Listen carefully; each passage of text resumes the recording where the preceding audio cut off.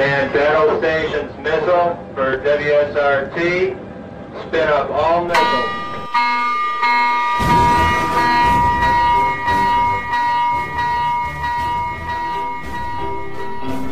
Welcome to Merced, California, a picture-perfect town that harkens back to the glory days of this state's rich agricultural history. We are really a breadbasket for the nation. Any sort of crops, from various kinds of fruits, cotton, melons, you name it, it's grown here in Merced. If you drive down the streets of Merced, you'll feel like you went back at least 20 years. That's not to say Merced is stuck in the past. There are plenty of young faces, too. The University of California, Merced, is based here, so it is a growing university town. I would prefer not to. Bartleby the Scrivener? Anybody? Not a big Melville crowd here, huh? He's not an easy read. It's a child being born. It's money to survive. Is that worth it? Is that worth a human life?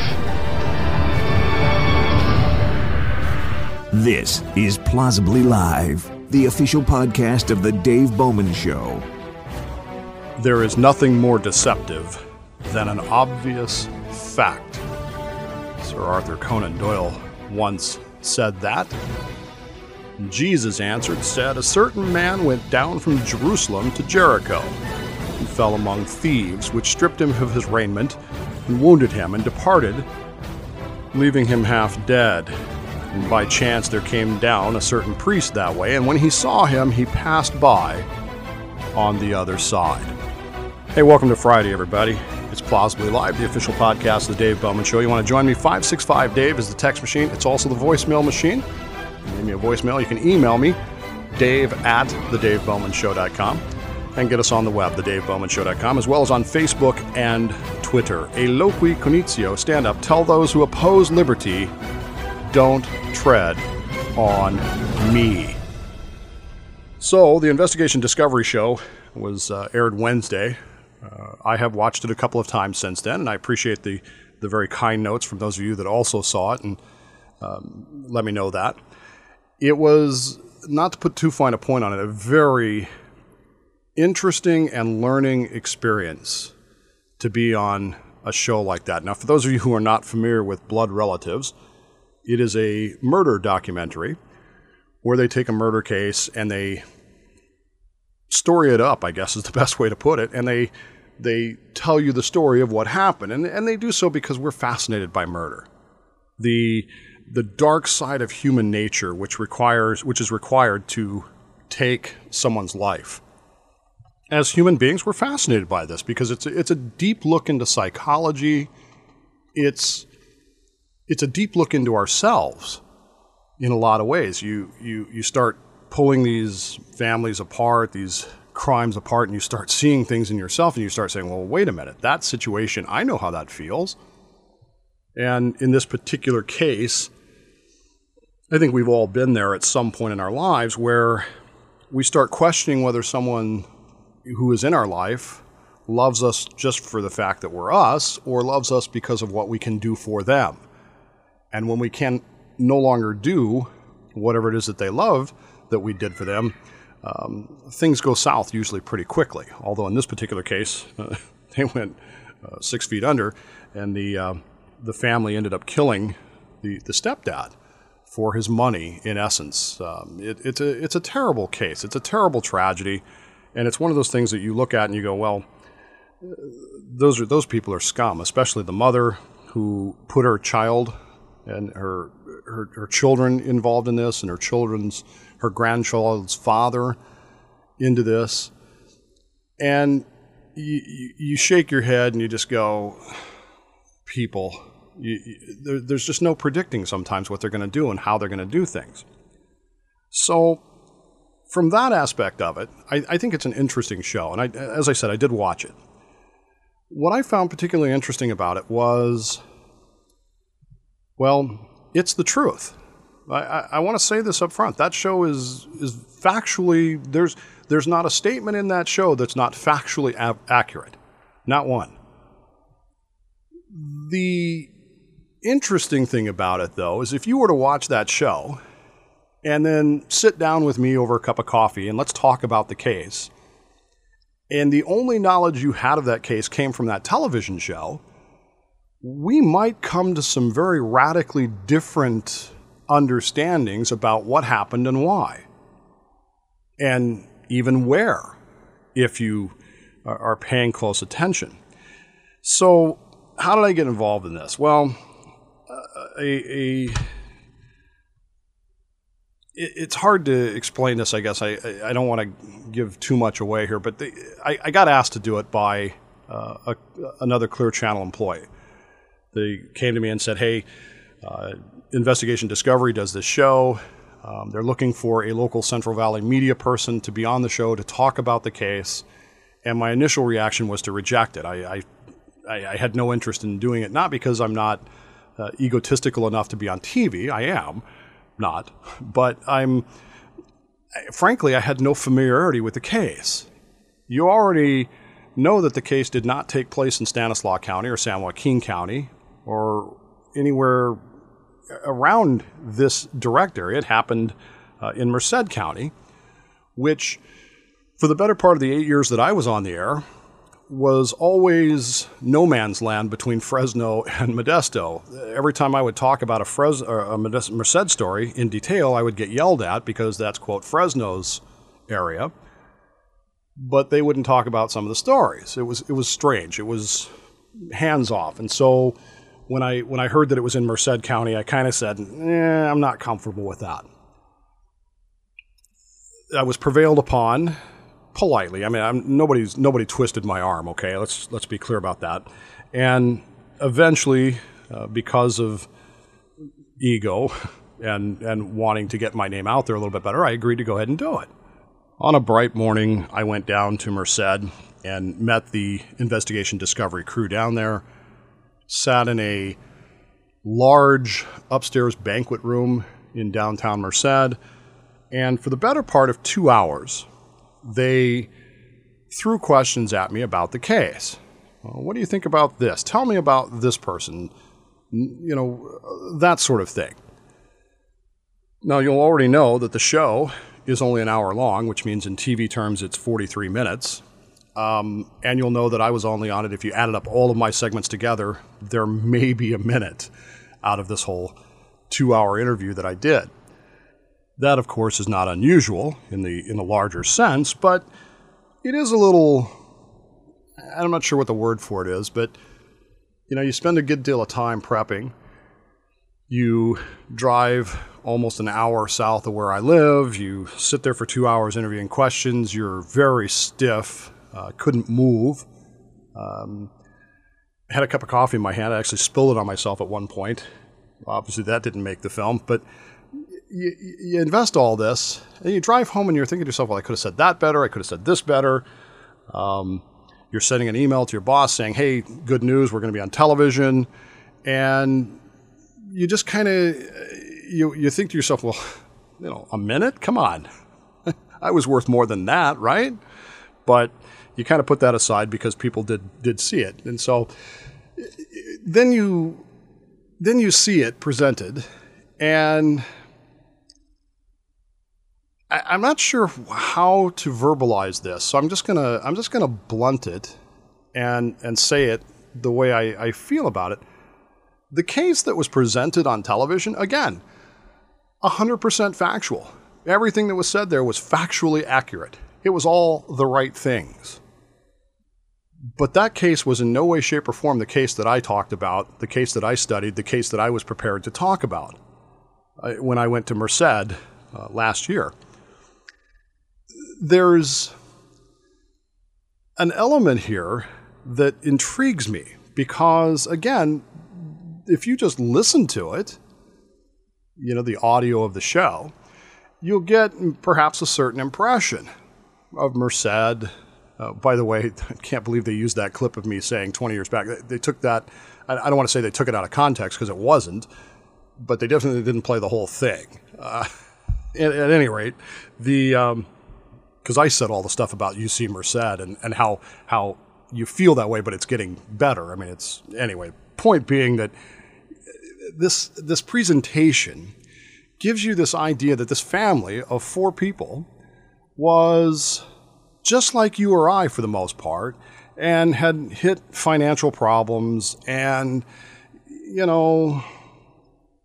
the dynamics of a step family and the likes of that. And ultimately, Alberto Macias wasn't feeling good one day, and his loving wife, who was secretly plotting against him, said, "Why don't you go lay down in the bedroom?" And he went, and if you watch it on TV, he goes into a way nicer bedroom than you or I have, lays down in that beautiful bed with that fluffy comforter on him, and, of course, is shot and killed there. That's kind of what happened, except that it was in a hovel in Dos Palos, not Merced. Although they never said that, they sort of implied it, and or allowed you to infer it from what they said. Moreover, he was on a mattress on the floor at a house next door to where the mother lived.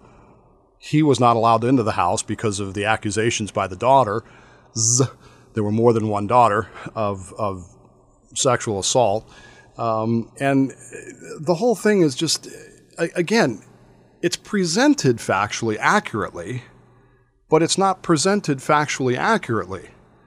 You're given a visualization which does not match the reality of the situation. We're shown very beautiful women.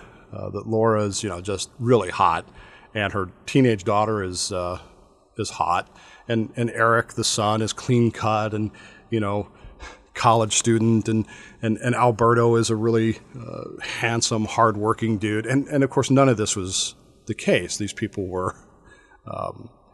I'm not sure what the term for it is, but they were far more prototypical of what you would expect to find in a very poor neighborhood in Dos Palos than a very ritzy neighborhood in Merced. It was intriguing to me as I'm watching more and more of this, because again, I'm hearing the facts of the case, and I've read the police reports, and I've read the contemporary newspaper reports, and I've read I've seen the crime scene photos, and I've done these things, and I'm looking at this on the TV going, wow, they really sexed this up, because of course sex sells, and there you go. So you get a very beautiful woman to play Laura Hernandez, who in real life is, and I'm not trying to be mean here, not nearly as attractive as the actress who portrays her in this vignette on Investigation Discovery. But it started me thinking, because here was a situation where Investigation Discovery's blood relatives told the truth. They presented a factually accurate case to you about the murders, the Macias murder, in Merced County in 2010. But they did so in a way that while it's factually accurate, you can't call them up and go, well, you lied, you misrepresented, you told an untruth. You can't do that, because at the very beginning it says, this story based on, and it says this story based on real events. So they've already walked away from the necessity to be visually accurate, if you get my drift. They've already turned it into a story as opposed to a court case in some ways. I think I'm a little uncomfortable with that, because again, you present this as a documentary, but in reality, it's a movie based on a murder, and it's not real. It's factually, like I said, I keep coming back to it's factually accurate. But you walk away from it with a completely different view of what really happened. And this of course brings us to the element of the nature of truth. Just because something is factually accurate doesn't mean that it's correct. In other words, you see things all the time that are well, I'm telling the truth. PolitiFact rated what I said 100%, or whatever. You have people who are running around the country whose entire shtick is, well, I'm saying the truth. I'm saying what people want to hear. Well, saying what people want to hear, saying things that are factually accurate, isn't necessarily the same thing as telling the truth and the whole truth, is it? And as I watched this show, that really resonated with me, because I'm starting to realize that they took some disparate and strange and oddball circumstances. A radio host who, frankly, until a week before they called him, had never even heard of this case, sat me down for 2 hours and grilled me as if I were a witness in this thing, and then did this, as I presume, with other people. In fact, I know that Sheriff Paisan was coming after me in the same place, and some other people were coming that you see there in the film. And I don't know what attitude they walked in there with. I walked in there very nervous. In fact, the first thing I said to the guy was, I don't know that I'm the right guy to do this. Oh, don't worry about it. And he was right, because they essentially, it didn't really matter what I said. I could have said Mickey Mouse killed the guy, and that would have gotten cut out, and they would have used the cogent things that I had to say in presenting and in crafting the vision that they wanted to craft, which is that, this scheming, conniving, evil mother used her daughter to essentially blackmail the killer into shooting her husband so that her son could then collect $1 million in insurance to pay for his college. It's an intriguing experience. And if you've never done anything like this, I don't really know how to describe it to you, other than you have an expectation of what this is going to be. And then when you finally see it on film, when you finally see it on the television, it didn't upset me. It really didn't make me mad. It really didn't upset me. It was a lesson to me, in the sense that something that's factually accurate doesn't necessarily reflect the truth. And when you start putting that in the big picture of today, you start realizing that just because someone says something that's the truth or factually accurate doesn't mean that they're showing you what you want to see, does it? So I opened the show today with this story from the book of Luke. Now, again, I'm not Christian, but I think that there are some interesting lessons to be pulled from this, and it's that parable of the Good Samaritan. Now, in 1997, I was a pastor at the time. I was a Christian pastor once upon a time, went to seminary, graduated, all that stuff, even did a wedding once upon a time. I went to Israel in September of 1997. And I've said this many times, for 10 contiguous days, they're probably the best 10 straight days of my life. I went to Israel with intent. I went native. I made a point of eating in restaurants and on the streets, not in the hotels. I drank the water. I fell in love with falafel. I skipped organized meals to go see things that I wanted to see. And it was, as I said, 10 of the best days of my life. The trip down to Jericho is one that all the tourists make. You get in a bus in Jerusalem, you go out to the highway there, and the highway goes on the south edge of this giant canyon, 26 miles to Jericho, or 13 miles to Jericho, 13 miles to Jericho. And halfway along this thing is what they call the Inn of the Good Samaritan, which is where this parable is supposed to have taken place, where the man is attacked. The man is attacked by robbers. He's left for dead. The priest comes by. He passes by on the other side. The Levite comes by. He passes by on the other side of the road. And then the Samaritan comes by and helps him. And the gist of the story, of course, is that the man who had no reason to help does so. If you know anything about the history of the Old Testament, New Testament, the Samaritans are, well, if you're like me and you went to Sunday school in a Wesleyan Methodist setup, you were told that Samaritans are half-breeds. That's not quite true. but clearly they and the Jews don't like each other. And there's a historical reason for that I don't have time to get into today, maybe some other time. But the man who was hated helped, and so we feel good about this story. And it's a factually true story in the sense that it's a parable. It takes place in a place where we can go and see and put our tactile hands on it, we can feel it, we can see it. If you go there, however, you may, like me, be captivated by the view. Now, as you drive down the road to Jericho from Jerusalem, the road is about as wide as my office, maybe 10 feet, maybe, in most places. If you sit on one side of the bus, you're looking up at a very steep, unclimbable hill.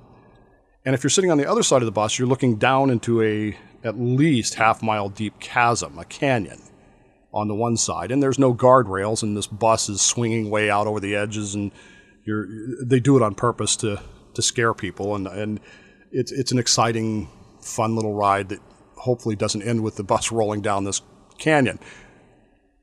But as you're standing, when you finally reach the end of the Good Samaritan, there's this wide open space. You can get off the bus, do all the tourist things, give the little girl $1 to have your picture taken with her camel, and buy the olive wood crosses and the mementos and the stuff like that, and you can do all that stuff. And you can look across the canyon, and as you look across the canyon, you'll see on the other side a monastery that was built, at some point in the past history. It was built down there. It's kind of built into the side of the hill, much like Mesa Verde in Colorado. It has that same kind of look to it. I was standing there staring at that, looking across the way, and of course the whole group had kind of moved over somewhere else. And I continued to stare at that because there was something in that scene that I was looking at that really caught my eye. And this goes back to what I'm talking about you can say things that are factually true, factually accurate, without ever really telling the whole story. To you and I, reading the New Testament today, we read that story and we get a certain vision, a vision that's been replayed millions of times in films and in plays and in skits and the likes of that at summer camp, where the priest and the Levite, kind of step around the young man laying on the ground, and the Samaritan comes and helps them. But as I was looking across that canyon, my good friend Dean came up to me and he kind of put his hand on my shoulder and he said, "What are you thinking about?" And I looked at him, and I looked back across the canyon, and I said, "Do you see that road over there?" He got a big smile on his face. And I said, "And they passed by on the other side. Doesn't mean that they walked on the other side of the road, does it?"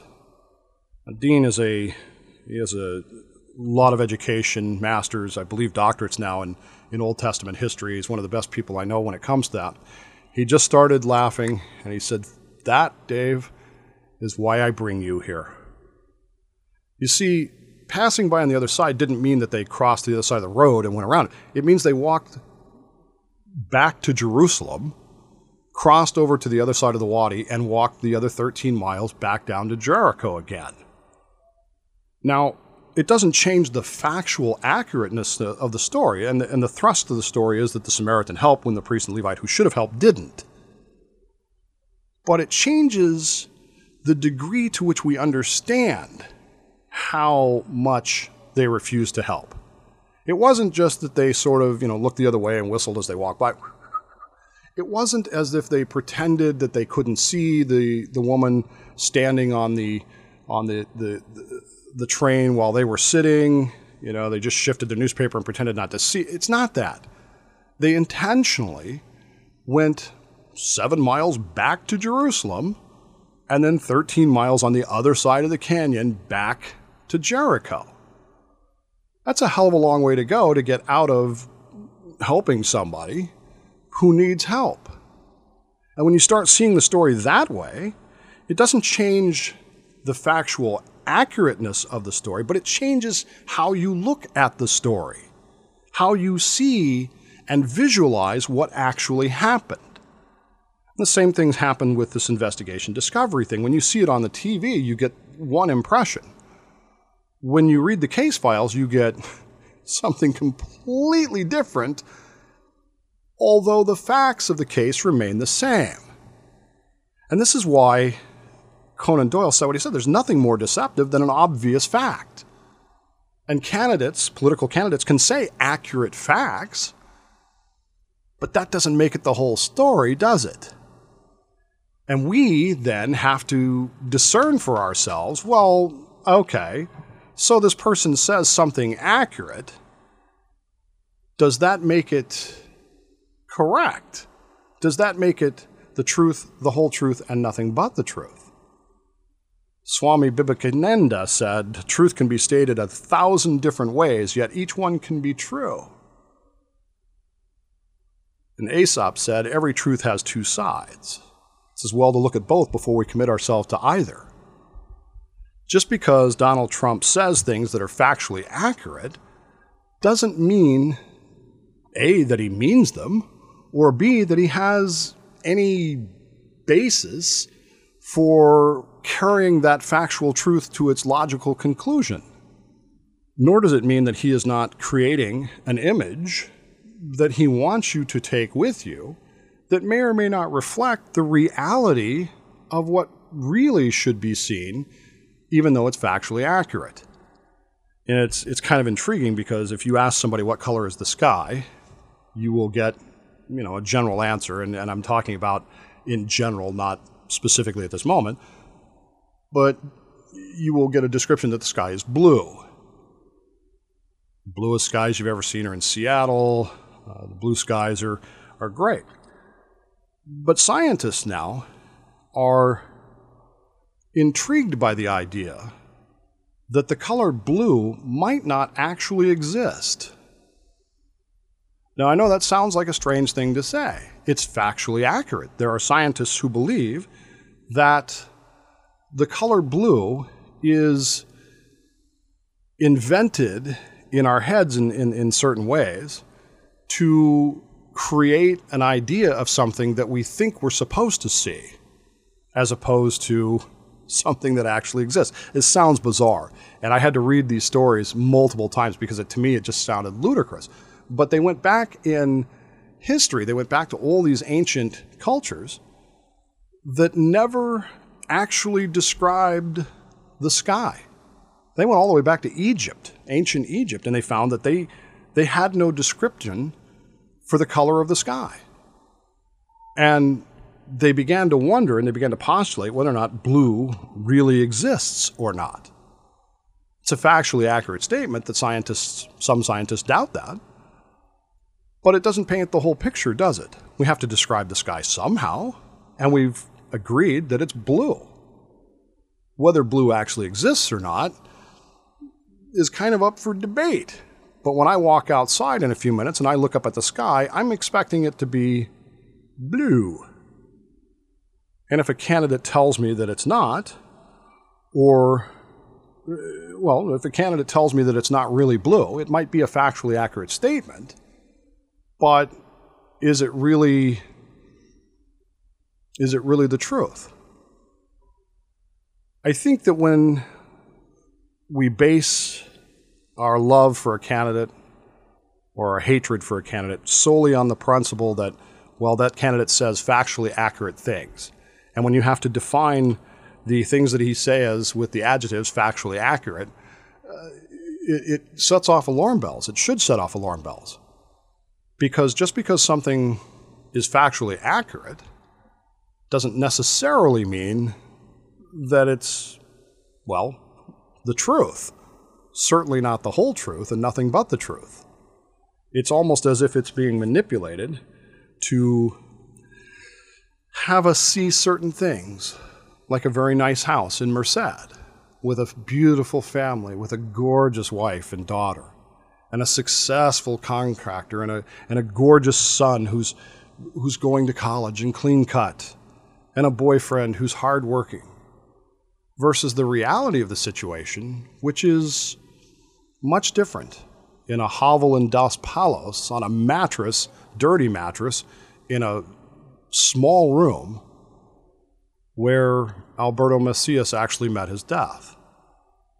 at the hands of Eric, the hands of Edgar, the boyfriend, being driven in his getaway car by the son and the daughter, Eric and the other daughter.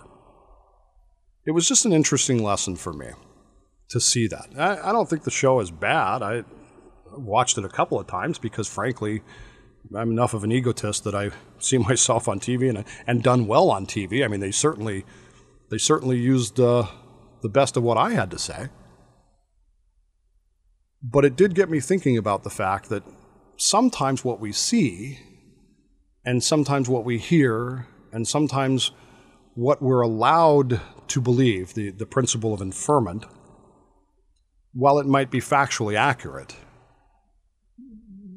isn't really what's happening. And perhaps we need to take that precaution. The fact that a candidate says something that's factually accurate doesn't mean that he's not creating an environment for what he wants you to see, particularly someone who has a background in show business and in promotions and manipulation of human psyches. Those are things that I would caution you to be very careful about. And I still go back to the question that I've asked before. Where's the beef? Where's the there? What evidence do we have that these factually accurate statements actually have any depth to them, as opposed to just being, factually accurate statements? There is nothing, Arthur Conan Doyle said, there is nothing more deceptive than an obvious fact. It's Plausibly Live, the official podcast of the Dave Bowman Show. Back right after this. Oh, chocolate girl, wow, you're looking like something I want. I'm your little Asian friend, wow, she can come if she wants. I want all the self-conscious. This is the Scotsman. And this is Drew. And we are the Ale Evangelist Show, spreading the good news of good booze across the land. Wine is nice, but beer is better. It is indeed. So tune into us on the Podcast 99 network, where California comes to talk, www.podcast99.com. Recording from the home closet way off the 99, I'm Eric Wallace, and this is my podcast. Turn on, plug in, and geek out on the Eric Wallace Podcast. You can also find us at the website, podcast99.com, or on Facebook, Podcast99. I'm Jeff. I'm Pat. And check us out on Lawless Chat, where we discuss topics from A to Z. And from Z to A. And from soup to nuts. And from nuts to soup. Pretty much everything under the sun. Catch us on a weekly podcast on Podcast 99 Network. Doctor. Hi there. I'm Christine Papworth. And I'm Wendy Papworth-Bates. And we're your real estate doctors. Listen to House Calls with the Real Estate Doctors on therealestatedoctors.net and podcast99.com.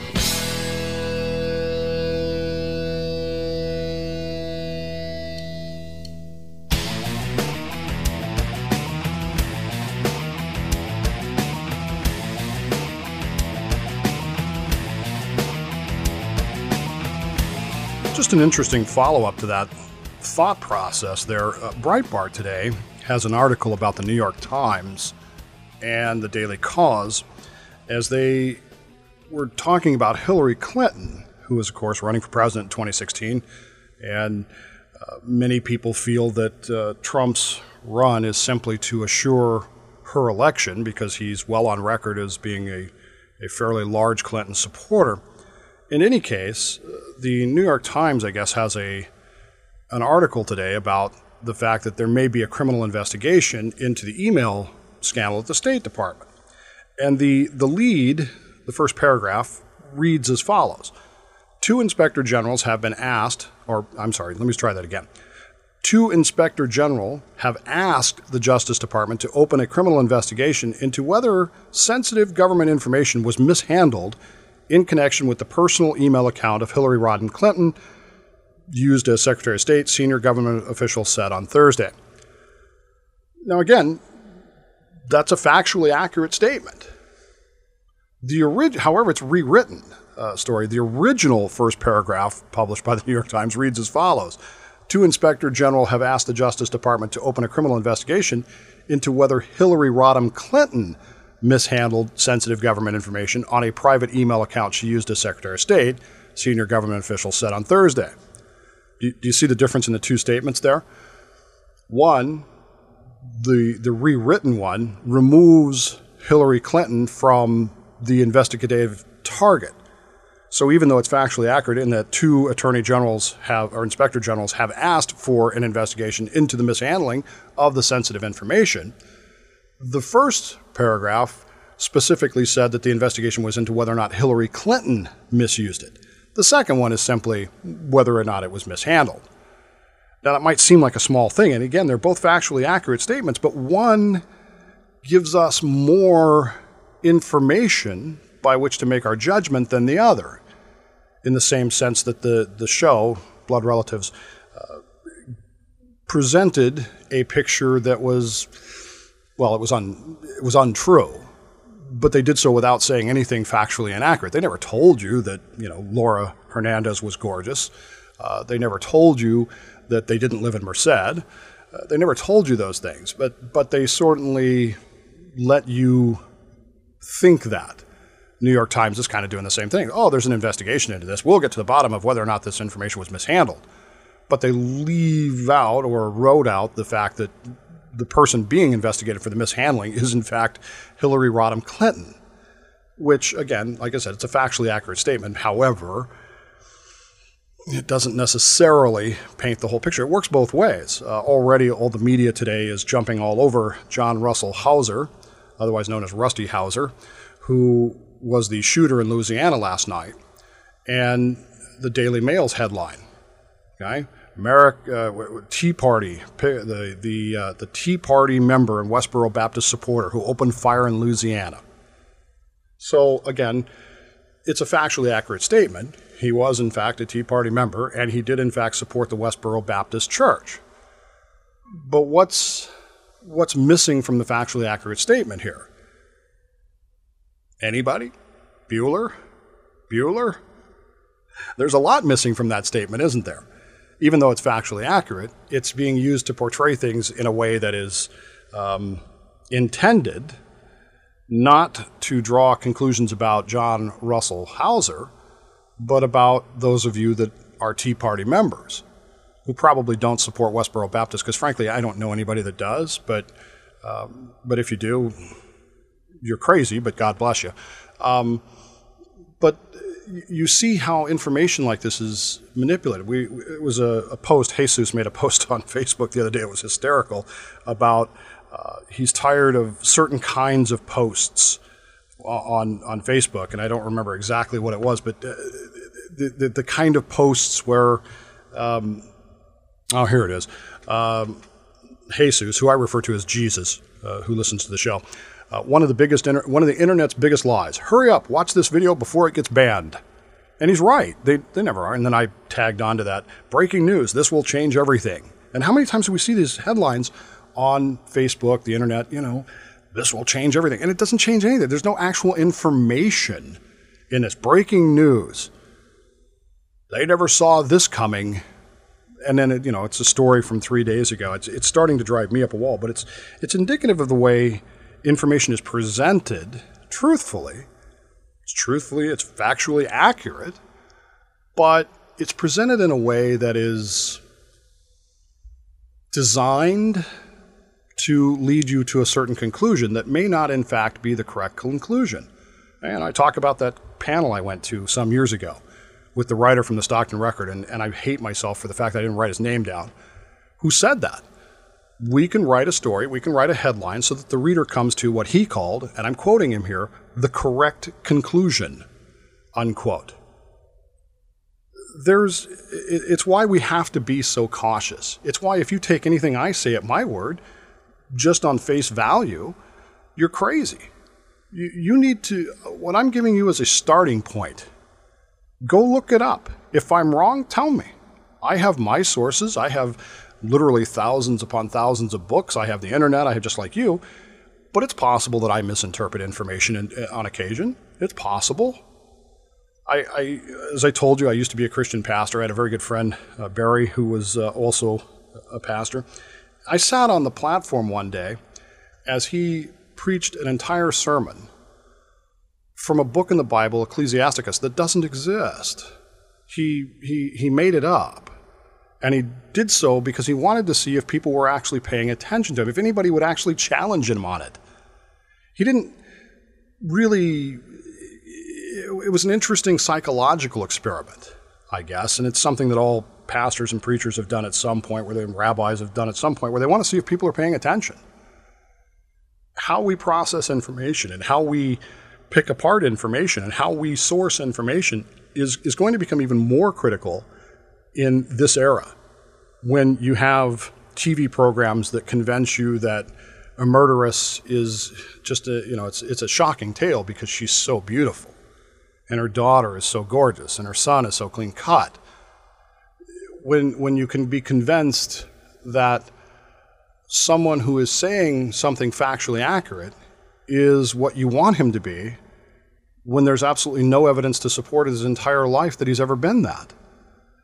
These are the things that we got to start thinking. And of course, it starts on the internet with people sharing stories that are clearly sarcasm, clearly satire, but the satire sites themselves are going out of their way to try to look real.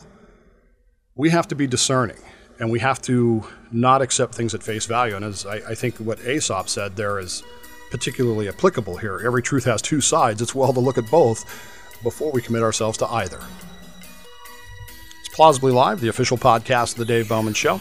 Don't forget to download the show, please, and like it, share it on Facebook, all your social media, all that stuff helps, and all the great Podcast 99 shows at podcast99.com. Back in just a moment. You know that you can find me on the way to Jerusalem, but I took a magic carpet ride to a popular movie show, and that's where I found her, was on the way to Jerusalem. She was hanging on a silver screen, a Technicolor Michelangelo. Did you see where El Nino is in the news today? Or over the last couple of days, I guess, is more accurate. The El Nino is a coming. Everybody's agreed now. El Nino, the scientists have agreed. There is consensus that El Nino is building. It's a lot of interesting discussion about whether or not this is the strongest El Nino ever. And of course, this has Californians excited, because what that means is devastating floods and... No, I'm kidding. What it means is the drought might be over. Now, of course, I believe that the drought is a permanent condition. It's a permanent political condition that will never change. But the excitement here is that, maybe our lawns will actually turn green again, and there'll be rain and snow, and the ski resorts can open up, and all this kind of excitement.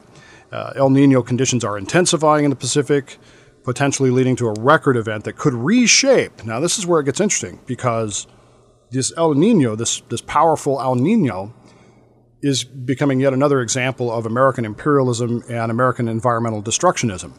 I'm not kidding. The event could reshape world weather patterns from Africa to Asia to North America. It could be a boon to drought-plagued California, but it'll do so by steering. You could replace that word steering with stealing rainstorms to California, but that means other parts of the world are going to have droughts. And, they're going to suffer now because California and America are going to experience the benefits of El Nino, which hopefully this time will not include massive flooding and the likes of that. The Strong Record event could virtually guarantee that 2015 will beat 2014 as the warmest year this planet has ever seen, according to records.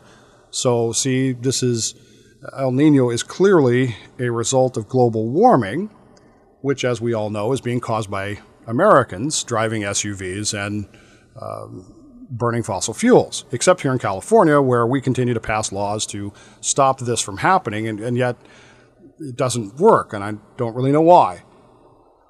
Well, that's not true. I actually do know why, but you get the idea. Anyway, this whole El Nino thing is now being presented as yet another example of America's disdain for the rest of the world, because now America is going to be celebrating the fact that Americans in California can go skiing while people in, I guess, Africa somewhere or Bangladesh somewhere are going to experience drought conditions, and this, of course, is bad.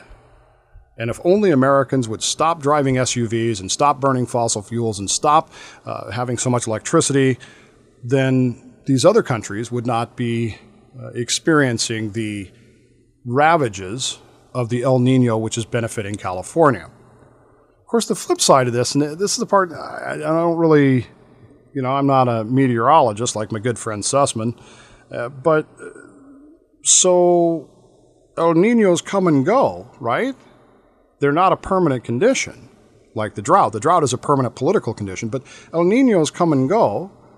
It's logical that one would be stronger than another and that eventually records would be set.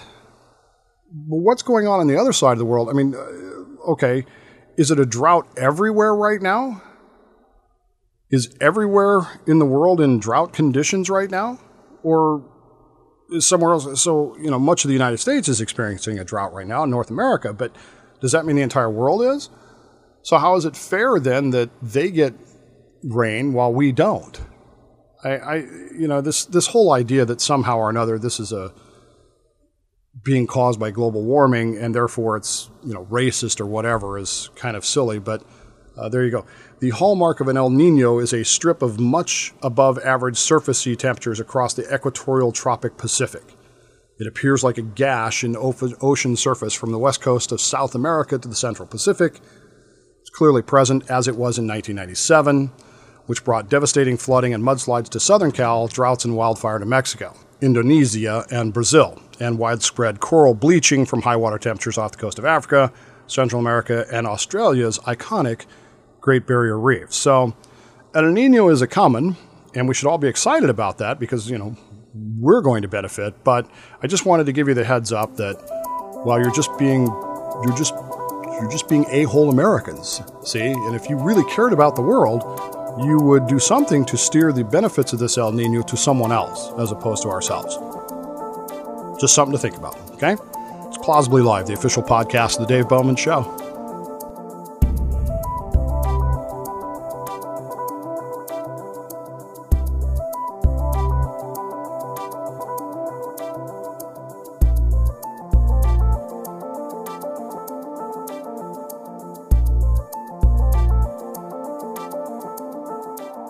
Hey Dave, this is Chad.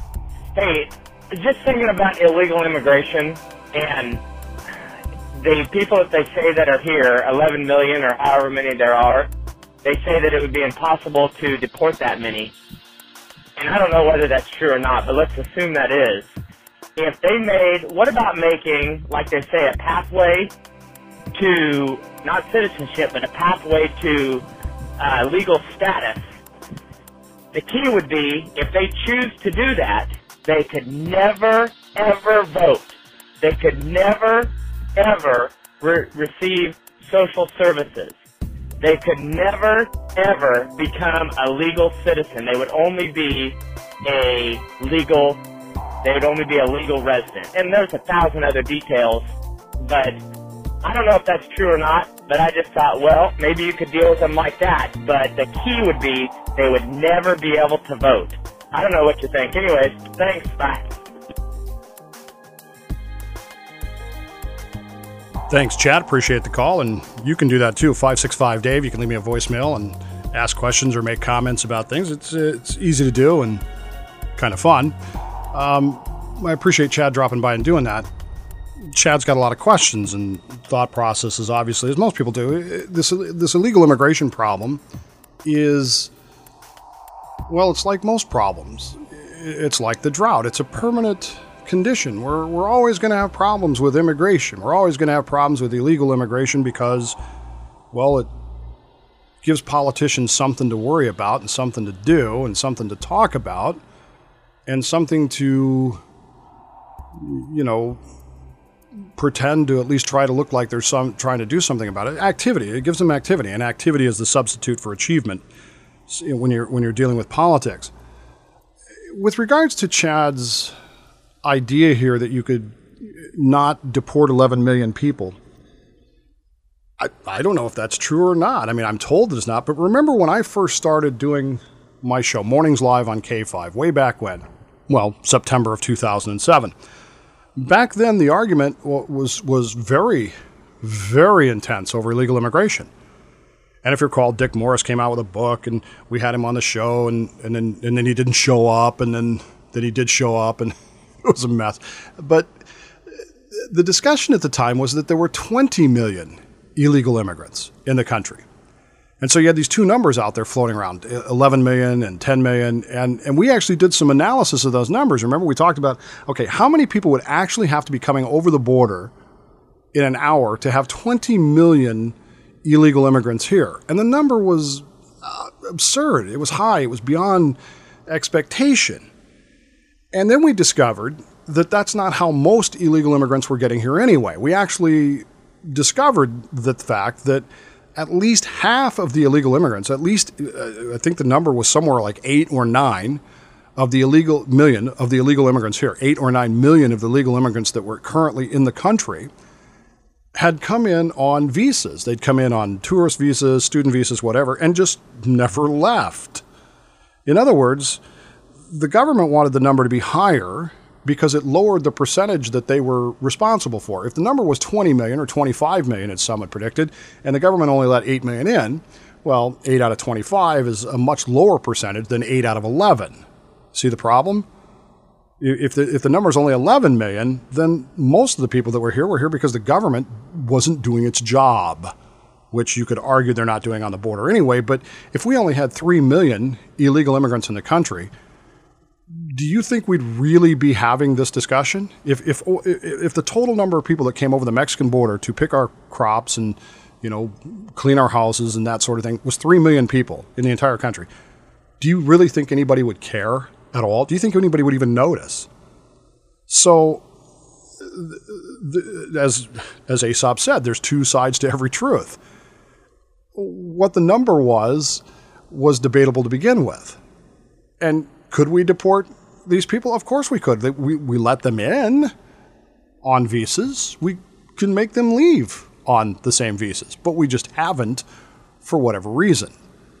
Now, there's some problems with that, of course. And of course, now 11 million people, do you want to deport them or not? Is it possible? It's possible, not without creating a kerfuffle and not without creating a great deal of political fighting. You're not going to be able to do it. And so the argument has gone, well, just leave them here.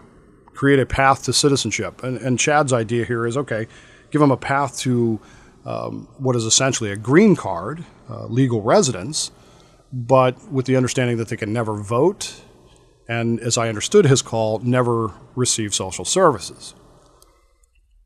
I get the sentiment here. I understand your argument. Where it falls down in some ways is if you make them legal residents, then they're working. Can you deny benefits to people who are participating in the economic system? I don't, again, I know that not all of them are, but I know that a lot of them are working. So to simply say that they're all the same is misleading.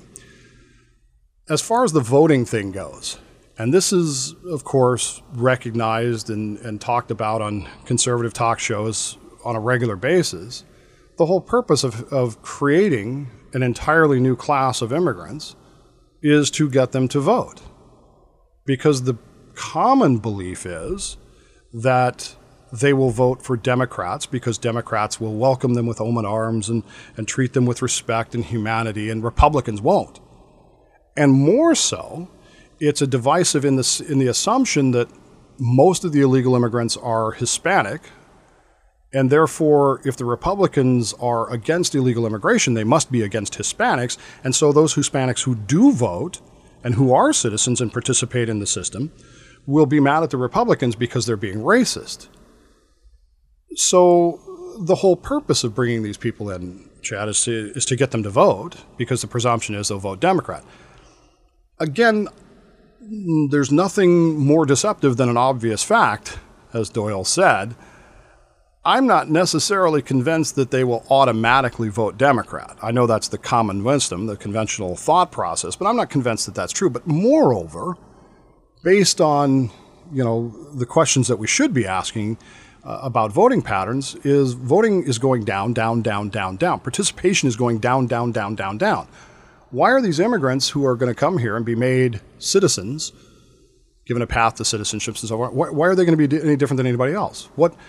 They didn't come here because they wanted to vote. They came here for benefits. They came here for the positive aspects of being here. What's convincing anybody that they're going to go out and vote in mass in this gigantic block of 11 million people who are apparently homogenous and all think the same way are going to suddenly start voting? The numbers say much differently. All you got to do is look at Modesto's District 2, and you'll see what I'm talking about. Hell, you can look at any of the Modesto districts and see what I'm talking about. But particularly District 2, you'll see that voter participation is virtually non-existent. And would suddenly making everybody who's in District 2 a legal citizen with the right to vote improve that? I don't know that it would. So there's some questions to that logic. But ultimately, it doesn't matter if you're on the side of a socialist welfare state. It doesn't really matter. The more people you have in can overwhelm the system and force it into that direction. Whereas if you have people who are resisting that, well, obviously they're going to have to be brought to their heels. You get into this immigration thing, and it's always tough because, again, I know lots of immigrants, and some of the dearest people in my life are immigrant. My best friend is an immigrant from South America. My sister-in-law is an immigrant from Russia. I dated girls that were immigrants for years. You got to be. We've got to get a better look at the picture. We've got to get for lack of better phraseology here, everybody is saying factually accurate things, but nobody's actually telling the truth. Even Donald Trump went down to the border yesterday and changed his mind. He announced that he was changing his mind. He was bombastic before he went down there, got down there, saw what was really going on, and went, oh, well, I need to change my mind. Maybe as a collective, we need to all kind of change our minds about what's really going on here, because obviously there's a political agenda on the left that deals with illegal immigration. There's a political agenda on the right to deal with illegal immigration, and there's a political agenda in the center to deal with illegal immigration. And all three of those particular viewpoints are going to pick the factually accurate statements that best support their position. It's a cognitive bias. That's what they're going to do. And they're going to ignore information that might indicate something other than that. And it starts really with that number. How many people are there actually here that are actually coming across the border in a legal immigration fact, the traditional fashion by which we describe people who come into the country over the Rio Grande River, as opposed to being let in by the government and then not required to leave when their time is up. Until and unless we have all those answers, I think it's premature to start talking about paths to citizenship and the likes of that when we're not even talking about how people got here. We're allowed to believe that they got here, in this horrific, dangerous path. We're allowed to believe that, and in fact, it's a factually accurate statement. People are coming in over the southern border. But is that the whole truth and nothing but the truth? And without all of that, how do we make rational decisions? How do we make good policy? And I personally think and personally believe that's part of the issue, is that we're not wanting to make rational and proper decisions. We're wanting to make political decisions that benefit a certain ideology. So that's my thoughts on it, Chad. Hey, take the time right now. Tell the people that matter in your life you love them very much. You'd miss them if they weren't there, so don't pass up those opportunities. You don't want to have that regret. I'm Dave Bowman. This has been Plausibly Live, the official podcast of The Dave Bowman Show, right here on the Podcast 99 Network. Check us out at podcast99.com. Like us, download us, and share us, and check out all the great shows we have at podcast99.com. Have a great weekend, everybody. See you on Monday.